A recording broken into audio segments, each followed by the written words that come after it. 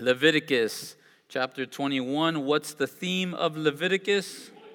Holiness. You guys got it? That's good. Again, holiness, being set apart from this world, being set apart from sin, and being set apart to a relationship with God and the work of God. First and foremost, a relationship with God, and then for the work of God, right? You think of Saul, Lord, what would thou have me to do after he begins that relationship with the Lord? We could think of Deuteronomy chapter 4, verse 24. For the Lord your God is a consuming fire. He is a jealous God. Hebrews chapter 12, verse 29. For our God is a consuming fire. And each Wednesday night I've looked for different scriptures to bring us back to the point, realizing He's called us to be holy. He's called us today to be that priesthood. We can jump over to 1 Peter chapter 2, and we'll look at 1 Peter chapter 2, and then we'll look at two quick scriptures in Revelation before we dive in here to Leviticus 21. We can start in verse 4. It says, coming to him as to a living stone, rejected indeed by men, but chosen by God and precious. You also as living stones are being built up a spiritual house, a holy priesthood, to offer up spiritual sacrifices acceptable to God through Jesus Christ. And then in verse 9, but you are a chosen generation, a royal, what does it say there? Priesthood, a holy nation, his own special people, that you may proclaim the praises of him who called you out of darkness into his marvelous light, who once were not a people, but are now the people of God, who had previously not obtained mercy, but now we have obtained mercy. Again, the Lord has called us, if we say we're a Christian, if we say we're going to heaven when we die, God has called us to be a royal priesthood. We are called to live by a higher standard, not the standard of Egypt behind us, not the standard of Canaan in front of us. We are called to live according to the standards of God's word. A couple pages to the right, in Revelation chapter 1, and then in Revelation chapter 5, we see this same idea repeated to us. Revelation chapter 1, verse 4 through 6. It tells us, John, to the 7 churches who are in Asia, grace to you, and peace from him who is, and who was, and who is to come, and from the 7 spirits who are before his throne, and from Jesus Christ, the faithful witness, the firstborn from the dead, and ruler over the kings of the earth, to him who loved us and washed us from our sins in his own blood, and has made us kings and priests to his God and Father. To him be glory and dominion forever and ever. Amen. Finally, Revelation chapter 5, verse 10. So this is 4 New Testament scriptures telling us, again, if we're a Christian, if we say we're going to heaven when we die, if we say we love Jesus, we are called to be a kingdom of priests, of holy priests. Revelation chapter 5, verse 10, it tells us, and have made us kings and priests to our God, and we shall reign on the earth. Again, God has called us in New Testament days that we are now, as believers, his priests. That's our calling. That's our role, not to live like this world, but to live as a kingdom of priests to our God. In Leviticus chapter 21, we're going to begin to see these regulations for the priesthood. It's not just the nation of Israel, but now it's for the priests and for the high priest himself. I love how Chuck Smith, he starts this portion of scripture. He says, as Paul said to Timothy, be thou an example unto the believer in 1 Timothy 4:12. It is never a very effective leader who said, now do as I say.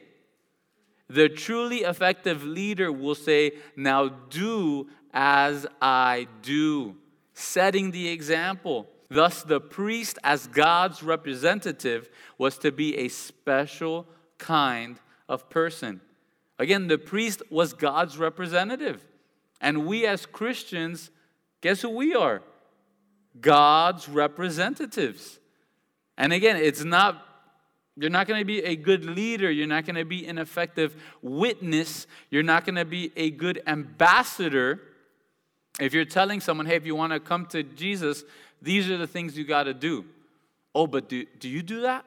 Oh, no, I don't really do that. I'm still struggling with those things. But this is what you got to do if you want to follow him. No, we should be living in that. We should be able to say like Paul said, follow me as I follow Christ.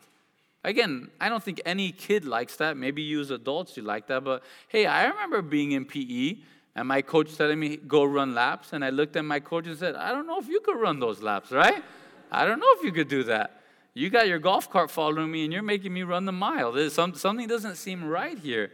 And again, that is not effective leadership. That's not an effective witnessing tool, especially when we're talking about, like we read in 1 Peter, who had not obtained mercy, but now we have obtained mercy.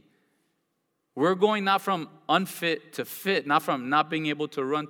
We're going from death to life itself. And if we're not representatives of life itself, they're not going to really want to jump on board. They're going to say, your life is dead just like mine. You're a deadbeat husband just like I am.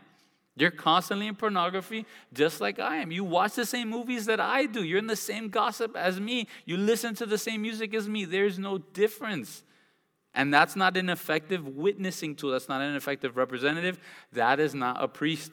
We dive in here, verses 1 through 4. It says, and the Lord said to Moses, speak to the priests, the sons of Aaron, and say to them, none shall defile himself for the dead among his people, except for his relatives who are nearest to him, his mother, his father, his son, his daughter, and his brother, also his virgin sister who is near to him, who has had no husband, for her he may defile himself. Otherwise he shall not defile himself, being a chief man among his people, to profane himself. And this is the truth for Old Testament and the truth for us today.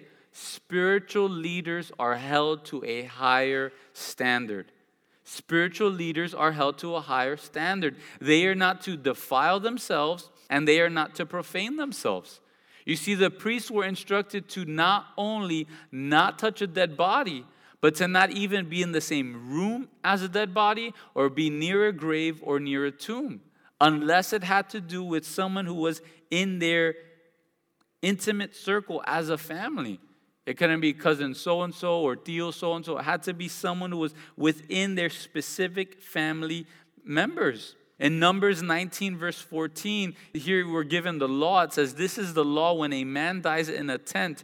All who come into the tent and all who are in the tent shall be unclean for 7 days.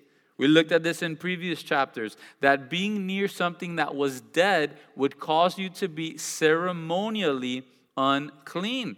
And if you were ceremonially unclean, depending on your reason for being ceremonially unclean, you would not be allowed in the temple until the next sunrise, or you would not be allowed in the temple for the next 7 days. A woman on her period for 40 days. And this, God did not allow to be an option for the priests. God held them to a higher standard. The priest was not allowed to be ceremonially unclean for anyone but an immediate family member or an unwed sister. And this was to demonstrate how holy God is. This was to demonstrate purity in the priesthood. This was to demonstrate holiness, the separation that a priest is to have to God and away from this world. Again, the ultimate result of sin is death. And God wanting to make this line and this mark that people representing the people to him and him to the people should have nothing to do with sin, should have nothing to do with the end results of sin. Again, what are the areas in our lives that we're playing with sin? The areas of our lives that are dead. Hopefully we can be leading others to Christ by our own example and not just pointing them off to someone else. In verse 5, it says, they shall not make any bald place on their heads, nor shall they shave the edges of their beards, nor make any cuttings in their flesh. Right? Is this saying baldies are disqualified from being a priest? No, not at all, right? If you remember 2 weeks ago, we looked at this, and this was speaking of what pagans would do to mourn the dead. In Numbers chapter 19, verse 26 through 28, it says, you shall not eat anything with blood, nor shall you practice divination or soothsaying. You shall not shave around the sides of your head, nor shall you disfigure the edges of your beard, nor shall you make any cuttings on your flesh for the dead, nor tattoo any marks on you. I am the Lord. So again here, God is calling the priest to not mourn the way that the rest of the world would mourn. Not even the rest of the Israelites would mourn. This would be a display that a priest of God needed to have their emotions in check so that they could be an example to the flock. Again, besides for immediate family members, a priest was not to mourn as other people mourn. In this day and age, a priest really wasn't even supposed to go to a funeral for anyone else except for their own family. Robert Jameson, he says, not only that they might exhibit examples of duty to God in the moderation of their grief, but also by the restraint of their passions, be the better qualified to administer the consolations of religion to others, and show by their faith the blessed resurrection, the reasons for not sorrowing as those who have no hope. Again, we are called as believers to sorrow in a different way. That when someone we love and care about and cherishes, when they pass away, yes, we mourn. Yes, we cry. Yes, we're broken. But we know if they're a believer, it's a see you later. I'll see you later in my full life and my full body. Right now, you've gone from pain and the hospital and tubes to perfection and glory and holiness. And we need to be an example in the way we mourn. Someone should be able to come to the funeral of a Christian and be blown away at the people. In a sense, not even understand the people. And we've talked about this in these past 2.5 years. We've seen that the world has zero answer for death. And that people are freaking out about death. To the point that if you walk in front of them, they have a hissy fit, right? They go crazy. What's happening? Someone got close to me.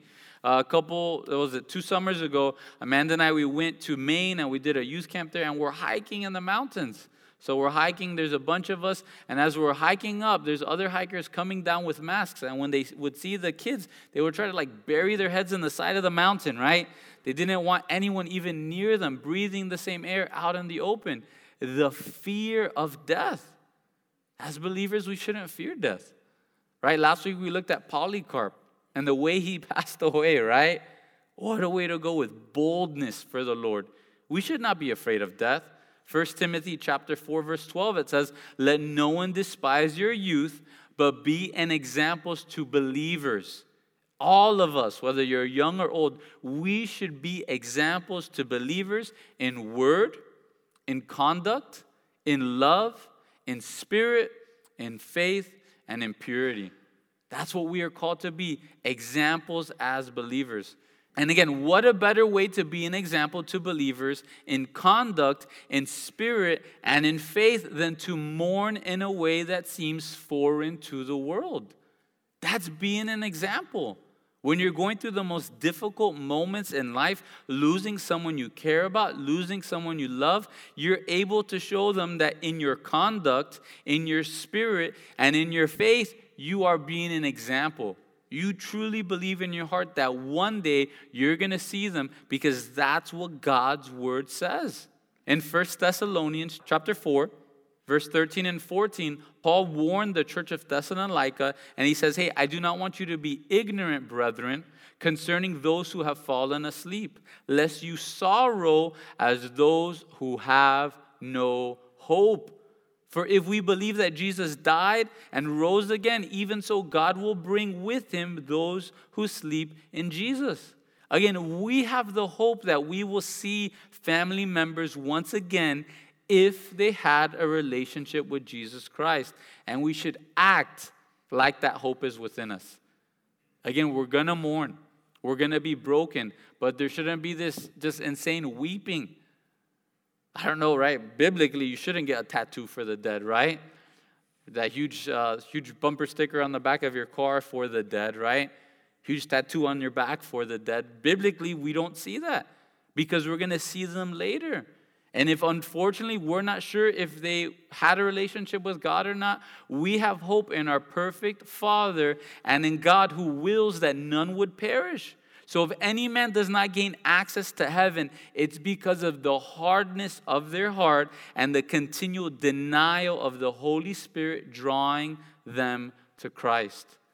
And that might be difficult for some of us and certain family members, but that should give us hope in the Lord.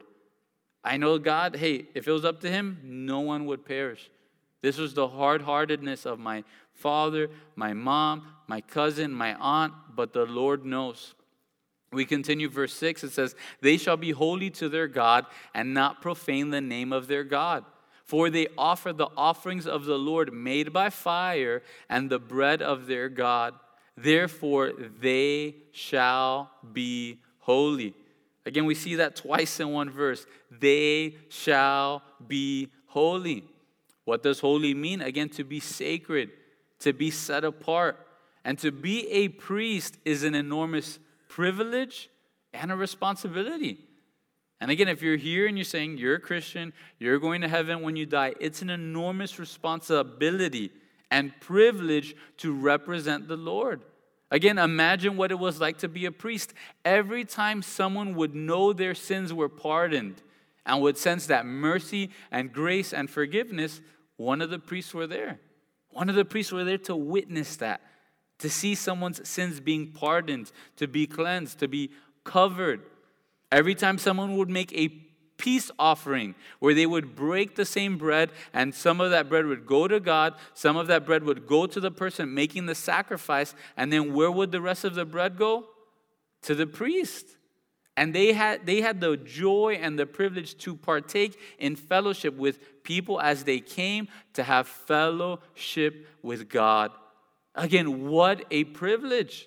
And this same incredible privilege and responsibility exists today. To have the joy of being associated with God in the minds and the hearts of the people.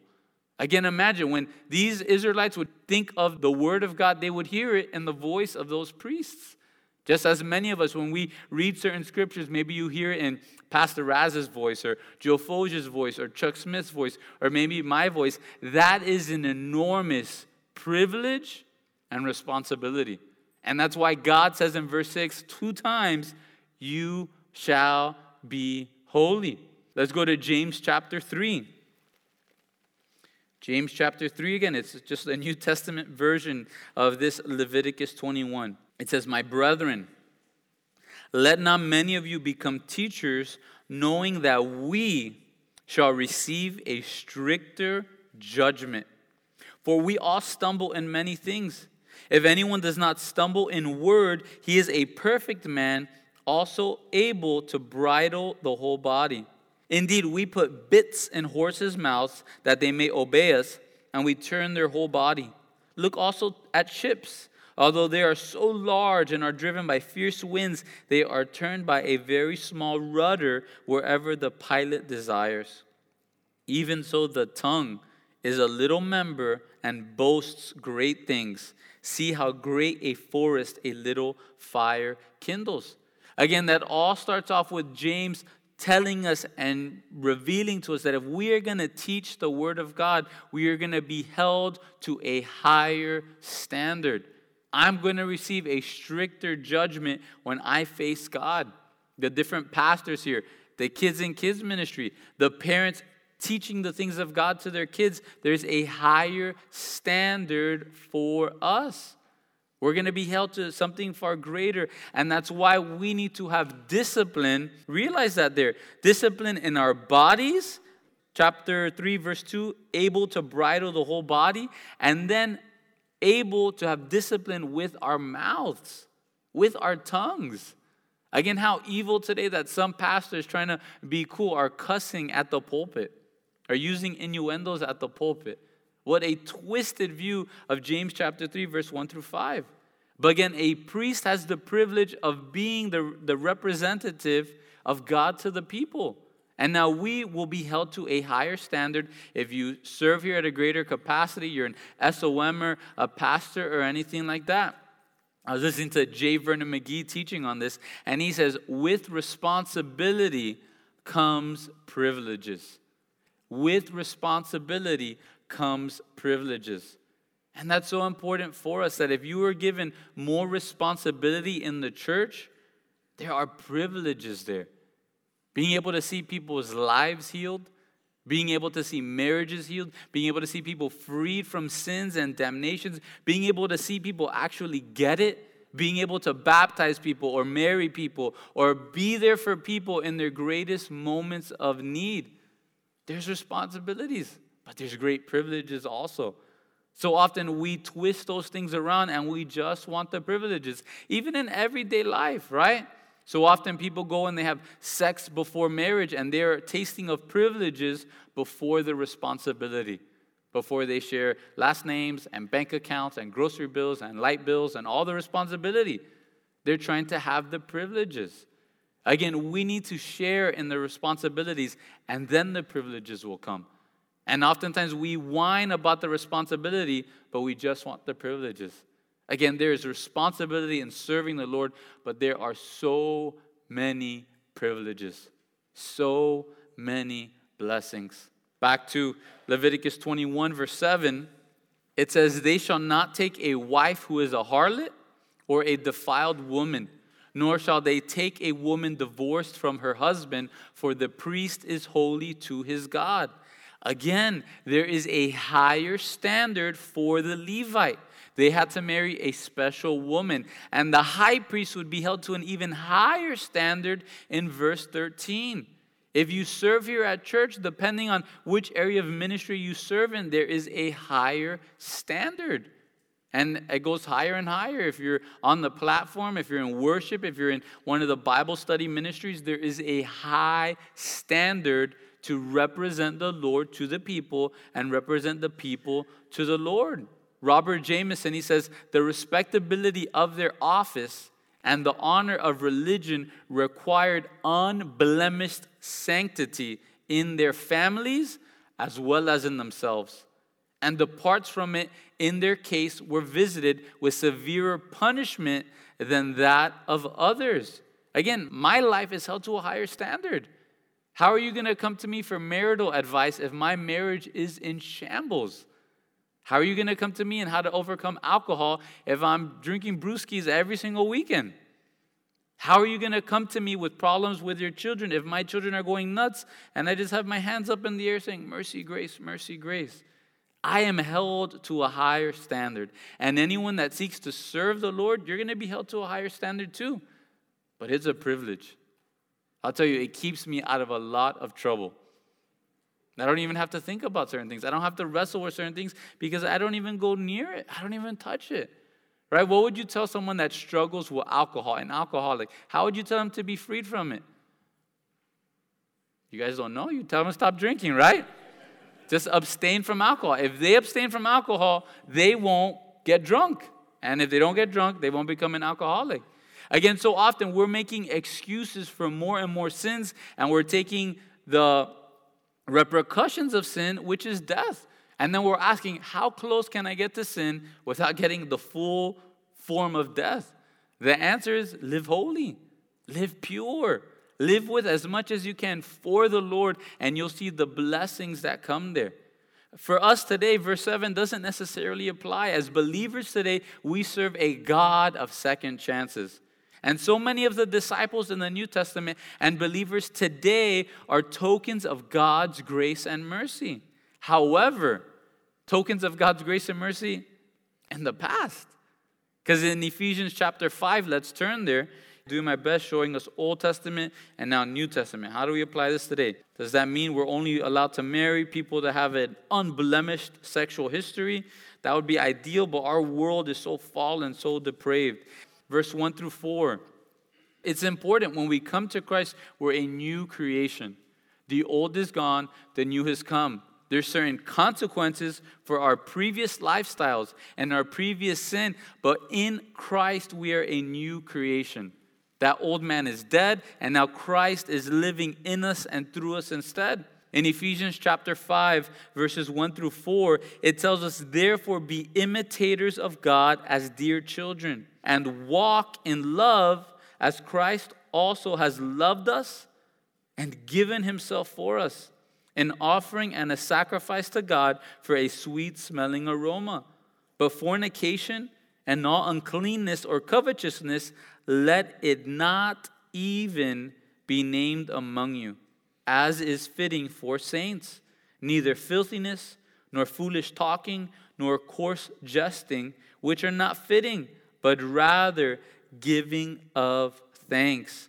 I encourage you to read the rest of Ephesians chapter 5 later on. But we are called to walk in love as Christ has loved us. And when we walk in love, these sins would not even be named among us. So if you had sexual promiscuity in your past and now you've come to Christ, that's the old you. But now the new you should not even have these things named among you. That when someone talks to you and you give your history, when you give how the Lord freed you from certain things, they say, wow, that's what you used to do?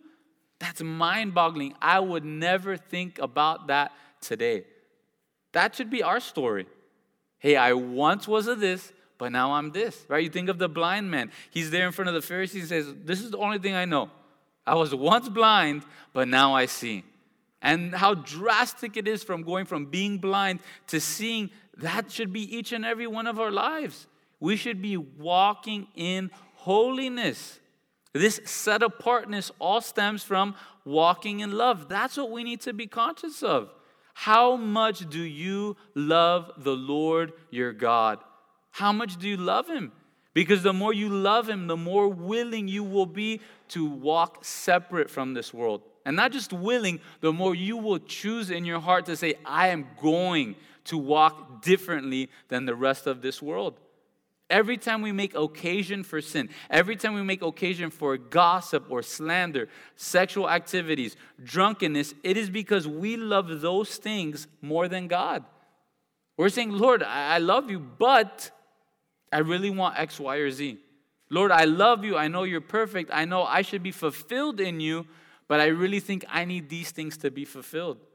Family, are we walking in love? And again, Jesus says, imitators of God. Jesus set himself apart from sin, but Jesus also laid down his glory, the glory he had with God the Father and God the Holy Spirit before creation. And he also laid down some of the characteristics which he had since the foundations of the world to demonstrate his love for us. And ultimately, he would walk in love, how? By dying on the cross, taking my place, paying for my sins. He would demonstrate his love in this way. He calls us to also be set apart from sin. We don't have to let go of all the other incredible things that God let go of. Again, realize what he's asking us to let go of. Sin, poison, death, things that dumb us down, things that rot our brains. He says, hey, give up these things and now walk in holiness, demonstrating your love to God and your love to your brothers and sisters, and I will bless you. All the last song we sung. So again, isn't it insane and how we fight about these things? He's saying, hey, walk in holiness. Be set apart from sin, which dumbs you down, which will destroy your family, which will destroy your bank account, which will warp your mind. Hey, give up these things and walk in holiness. And what do we do in our flesh? Nah, I can't give that up. I can't give that up. My coworkers will think I'm crazy. I want to go down that road, but I don't want the full repercussions of sin, but I kind of want to be liked by this world. Alcohol is not that big of a deal. I know more people die from that than COVID or anything like that, but it's not that big of a deal.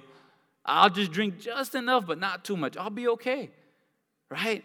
Oh, pornography. I know a lot of people struggle with that. I used to struggle with that, but I need to keep my iPhone, right? I need to keep my laptop. I need to keep these things. Do we notice what we're doing? We're holding down to the things that rot our brains, that steal, kill, and destroy. When God's saying, hey, be separate from these things. Represent me. Have the joy and privilege of being closer to the Lord. The joy and privilege of having things that keep you out of trouble. Again, that's the trade-off God is asking us for. Hey, walk in love as Christ has loved us and given himself for us. We go back to Leviticus 21, verse 8 through 9. And again, we've seen the power of this when a pastor or leader is not walking in holiness. When we see a pastor have a divorce, there's a huge amount of power that's sucked out of their teaching, right? It's a little too ironic when they're teaching a sermon on marriage, right? It just doesn't jive well, right? When someone's teaching you on how you should raise your kids, but every single one of their kids is a prodigal, I don't know if you want to take advice from that guy, right? Again, same thing. You're going to the gym and someone comes to you, they're 500 pounds overweight, and they want to give you some advice on how to be healthy, right? Are you going to listen to them? You're going to pull out your notepad and pen, yeah, let me listen to all your advice? No. And we've seen pastors, when they fall into sin, all the power is gone because they're not living in that holiness. Us as parents, may we walk in that holiness so the power is not sucked and vacuumed out of our lives when we're trying to talk to our kids, when we're trying to lead them and be examples to them. Same thing with our marriages, both wives and husbands here. How can you be an example to your spouse of walking in love if you yourself are not walking in love? If you yourself do not have a walk and relationship with Christ, those two things don't work well. Leviticus 21 verse 8, therefore you shall consecrate him, for he offers the bread of your God. He shall be holy to you, for I, the Lord, who sanctify you, am holy. The daughter of any priest, if she profanes herself by playing the harlot, she profanes her father. She shall be burned with fire. Again, why are they to live in holiness? Because our God is holy. This is who our God is. He is a holy God. He's set apart from the things of this world. And again, here we see the responsibilities of the Levite led to more privileges, but with these privileges came a high standard. That's just everything in life. The more privileges, the more responsibilities you're given, the higher standard you need to live in and walk in. And this standard was on the priest's entire home. His entire family would have their bread, their meat literally brought from God's altar into their homes. However, if they ever walked away from the things of God, both he and his family were held to a higher standard. In verse 9 here we see the daughter of any priest, if she profanes herself and plays the harlot, she was to be burned with fire. A higher standard. Verse 10, he who is the high priest among his brethren, on whose head the anointing oil was poured, and who is consecrated to wear the garments, shall not uncover his head, nor tear his clothes. So here we see an even higher standard for the high priest. The guy had to wear a hat 24/7. Maybe else to cover his baldness. No, just kidding, right? He's never supposed to uncover his head, and he was never to tear his clothes. So the priests were held to a higher standard, but now the high priest is held to an even higher standard. And again, it's incredible. The more we study God's word, the more things are open to you. In Matthew 26, verse 65, it tells us, then the high priest tore his clothes, saying, he has spoken in blasphemy. What further need do we have of a witness? This is the high priest when he was trying to come down on Jesus. And we see time and time again, the high priests, the Sadducees, the Pharisees coming against Jesus broke laws left and right in their just quest to quench out Jesus. Verse 11 and 12, again, held to a higher standard. He could not go near any dead body. He could not defile himself even for his mother or his father. Nor shall he go out of the sanctuary, nor profane the sanctuary of his God. For the consecration of the anointing oil of his God is upon him. I am the Lord. You see, the high priest could not even defile himself, right? That being ceremonially unclean, even for his own parents. He was held, once again, to a higher standard. He had to be ready to intercede for the people. He had to be ready to offer sacrifices for the people on behalf of the people to the Lord. He couldn't take a day off or a week off to stay away from this service unto the Lord. Later on, we'll end with Jesus Christ and how he's our high priest. And he's always interceding. He never steps out of that room, out of that prayer position for us. Verse 13 through 15, it says, he shall take a wife in her virginity, a widow or a divorced woman or a defiled woman, or a harlot, these he shall not marry. But he shall take a virgin of his own people as wife. Nor shall he profane his posterity among his people, for I, the Lord, sanctify him. The high priest had to live in a way that was absolutely blameless. He had to live absolutely blamelessly. Everett Harrison, he says, the mention of a harlot is intended to remind the Israelites that cultic prostitution of the Canaanite variety had no such place in the life of this covenant community, since this behavior would profane God's holy name. The high priest was not to live like the world around him. He's once again to be set apart. And there's a high standard today for elders, for bishops, and pastors all over the New Testament as well. We can run over to 1 Timothy chapter 3. We won't break down the second half of the chapter as much. We'll just read through it and read two commentaries. But 1 Timothy chapter 3, verses 1 and 2.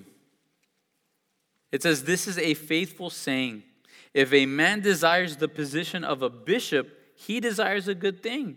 A bishop then must be blameless, the husband of one wife, temperate, sober-minded, of good behavior, hospitable, and able to teach. I'm not going to go through the whole list, but again, a bishop had to be blameless, above reproach. None of these things named among him. In Titus chapter 1, we see a very similar attributes given here to any men that wanted to be a bishop. Verse 6 through 7, it says, if a man is blameless, the husband of one wife, having faithful children, not accused of dissipation or insubordination. Again, this is a high standard for anyone who's a church leader. Our kids should be obedient, should not be trying to overthrow or buck against the authority constantly. Verse 7, for a bishop must be blameless as a steward of God, not self-willed, not quick-tempered, not given to wine, not violent, and not greedy for money, but hospitable, a lover of what's good, sober-minded, just, holy, and self-controlled. And again, when we live in this manner of life, man, there's certain respect that comes. When we live in this way, God opens doors for you to share on behalf of Him. Responsibilities and privileges and a high standard. But it's never failed. When men who are bishops, when men who are pastors begin to allow certain of these character traits to break and to diminish and to erode away, their respect begins to erode away with it. There's no way around it. God, He asks a high standard for any man that will represent Him. Again, there's responsibility, but there's so much privilege there. Verse 16 and 17, back to Leviticus chapter 21. It says, and the Lord spoke to Moses, saying, speak to Aaron, saying, no man of your descendants in succeeding generations who has any defect may approach to offer the bread of his God. The picture of this for us is a spiritual picture. We cannot stay in the presence of God and we cannot serve a holy God if we have spiritual defects. We need to allow these spiritual defects to have been addressed by our faithful God. And our God is able to heal any and all spiritual defects. But we need to allow him to address them. If we try to hide them, the light's going to be shown on it sooner or later, just as we see with David and so many men in the Old and New Testament. The picture for this in this time period, Robert Jameson, he tells us, as visible things exert a strong influence on the minds of men, any physical infirmity or malformation of body in the ministers of religion, which distributes the associates or which excites ridicule, would tend to detract from the weight and authority of the sacred office. Priests laboring under any personal defect were not allowed to officiate in public service. They might be employed in some other duty about the sanctuary, but could not perform any of the sacred offices.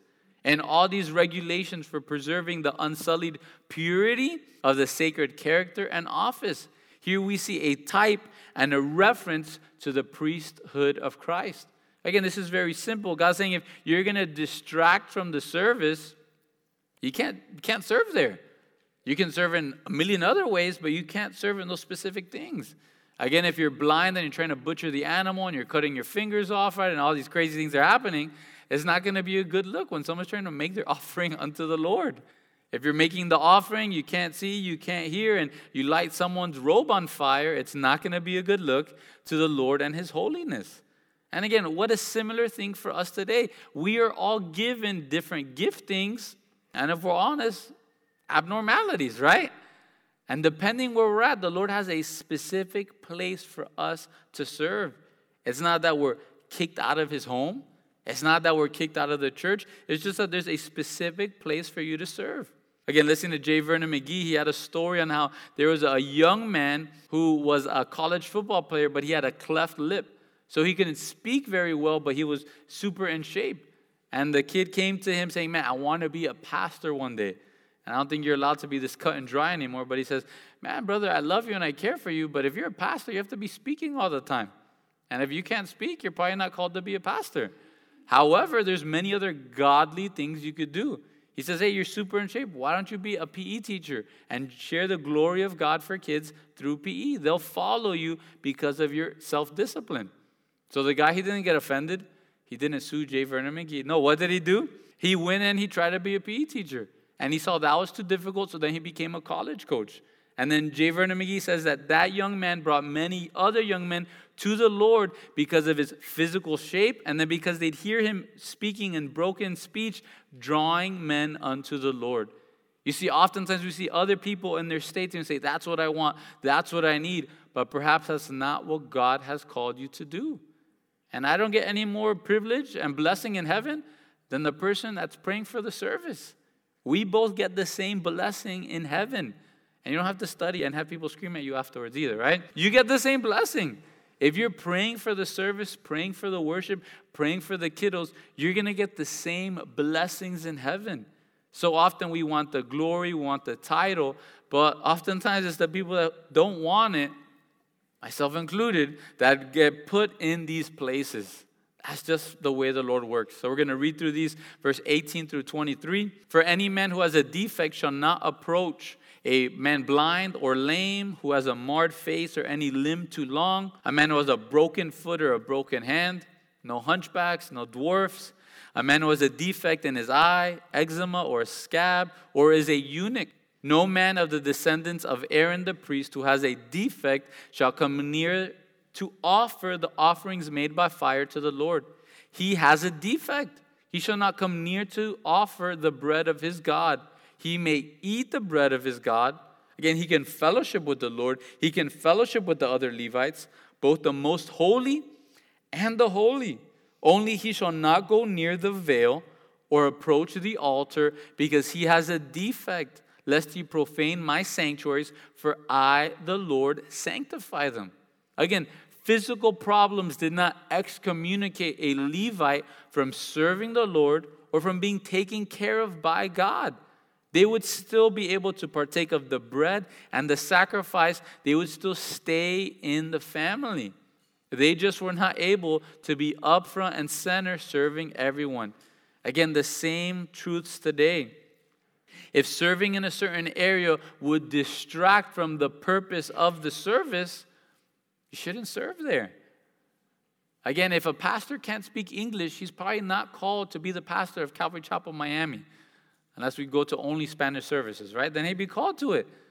That's just the way it is. Again, with the worship ministry, if you're not gifting in singing on pitch and key, and people are being distracted from worshiping the Lord to saying, who is singing? What is happening, right? You're not called to serve and worship. And you may have an incredible voice, incredible skills, but if you break in the middle of worship and you start going on crazy licks on the electric guitar, you could be incredible, but the same problem is happening. You are distracting from the work of the Lord. And that can happen in translation, kids ministry, parking lot, golf cart, right? Think of someone who's a NASCAR driver and he wants to serve in golf cart, right? He may be distracting from the service and purpose of golf cart, which is to bring people safely from the parking lot to the place where they go worship. Right? Maybe they get their life scared out of them and then they want to give their lives to the Lord or something like that. But every area of ministry should not be to distract people. It should be to lead people to the Lord. Verse 24, it says, and Moses told it to Aaron and his sons and to all the children of Israel. Again, Moses didn't hold back. Whatever the Lord spoke to him, he said it. That was the role that was given to Moses. We go to Hebrews chapter 7. Again, the blessing for us, our high priest, he's not a hunchback. Our high priest, he's not blind. He's not a dwarf. Our high priest is so incredible. Hebrews chapter 7, verse 26 through 28. For such a high priest was fitting for us, who is holy, harmless, undefiled, separate from sinners, and has become higher than the heavens, who does not need daily as those high priests to offer up sacrifices first for his own sins and then for the people's. For this he did once and for all when he offered up himself. For the law appoints as high priests men who have weaknesses, myself included. But the word of the oath which came after the law appoints the Son who has been perfected forever. Again, family, remember our high priest. He is perfect. He is humble and lowly, and he is harmless. And he's waiting for us to come to him and run to him with our problems and sins in humility.